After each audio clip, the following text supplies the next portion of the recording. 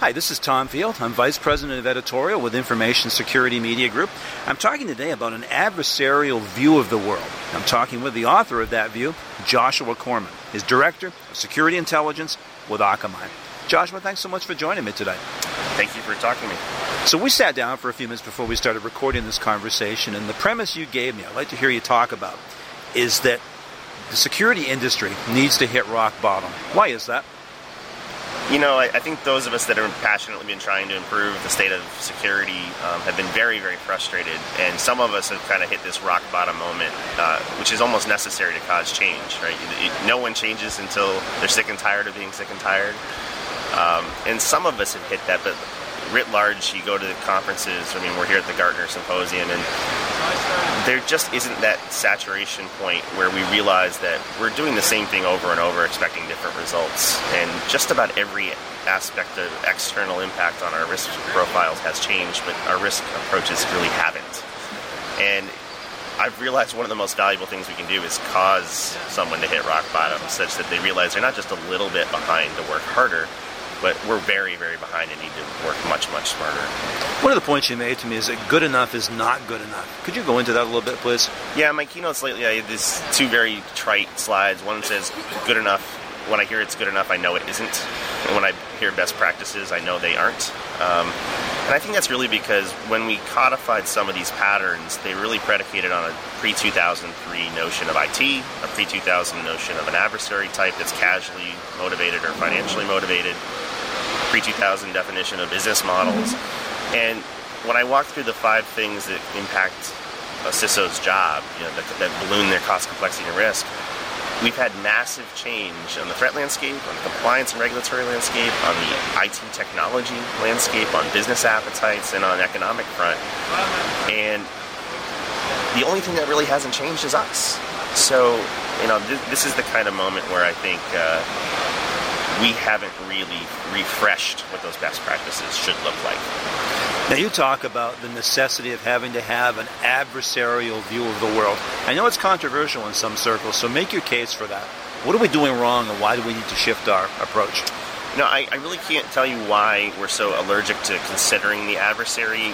Very, very smart people that I have a lot of respect for really hate the idea of even considering who's attacking you. They kind of say something like, well, it shouldn't matter. If you simply hardened all your systems, it doesn't matter if it's state-sponsored or a script kiddie or an activist. But that's fairly naive. I think none of us have the resource to protect every asset from every possible vector. And in fact, if you look at the available data from, like, say, the Verizon Data Breach Investigations Report, less than 10% of the art of the possible attacks actually get expressed. And when you filter down by asset type or adversary type, it's less than 4% usually. So by sprinkling penicillin dust over all of our, you know, vulnerable, sick assets, we're actually never curing any of them. So I'd like to be much more sniper-like in who's attacking us, which motivational structure, going after which assets within that structure, and what are their tactics, techniques, and procedures or methods. And you can create, through the model that I've developed with David Echu, this chaining of a who to a why to a what to a how. Essentially allows you to be very, very focused on the right countermeasures, on the right assets against the right players.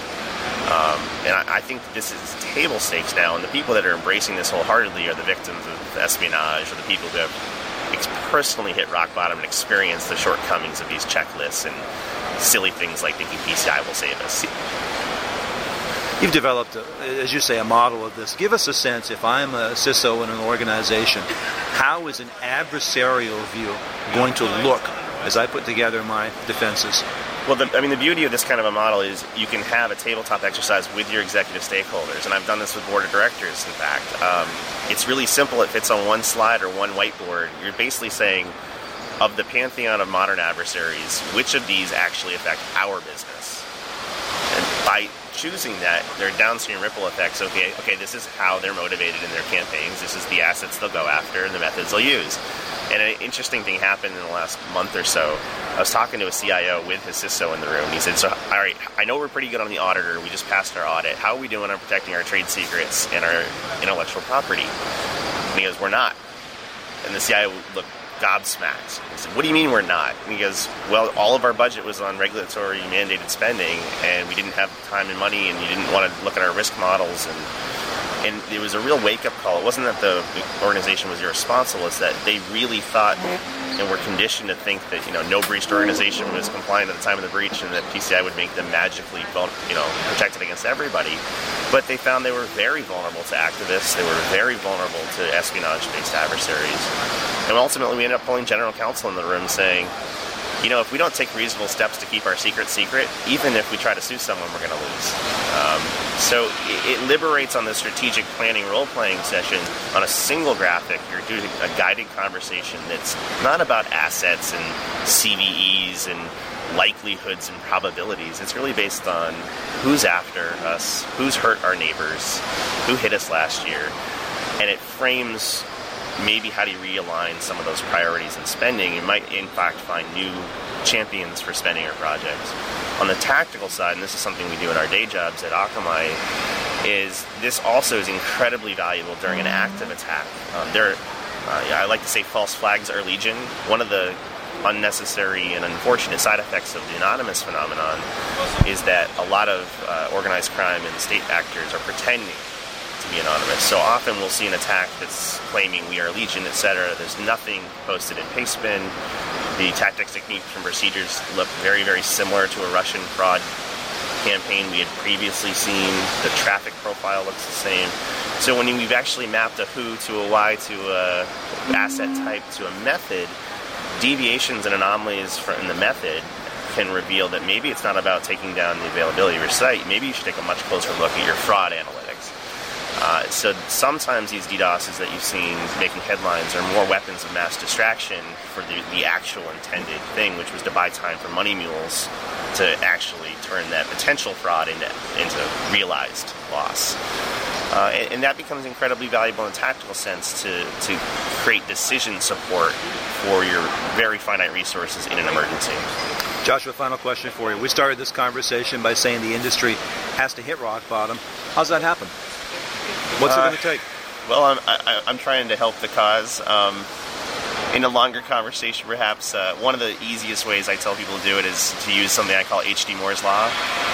H.D. Moore is the inventor of Metasploit, a free and open source project. In fact, I believe it's still the largest Ruby project on Earth. And it's really a gut check, which is, I assert to you that just like Moore's Law, which is that compute power doubles every 18 months, H.D. Moore's Law is the strength and the growth rate of a casual attacker or a script kiddie. And what I tell people to do is go home and spend an afternoon using the free attack tool that an attacker with no skill is that strong, and see if your current defensive hypothesis stands up. And in the 2 years I've been talking about H.D. Moore's Law, not a single program could handle even the free version of Metasploit. So while many of us are talking at conferences about hackback or stopping APT and state-sponsored espionage, we can't even stop script kiddies. And that sobering moment isn't meant to crush your will. It's to say, wow, we're really behind. And it liberates you to have a conversation with other research I and others have done on how do you asymmetrically close those very large gaps between our offensive adversaries and our defensive capabilities. So you really won't stimulate the adoption and pursuit of those until you actually say, wow, we're really, really behind. Josh, I appreciate your time and your thoughts today. Thank you.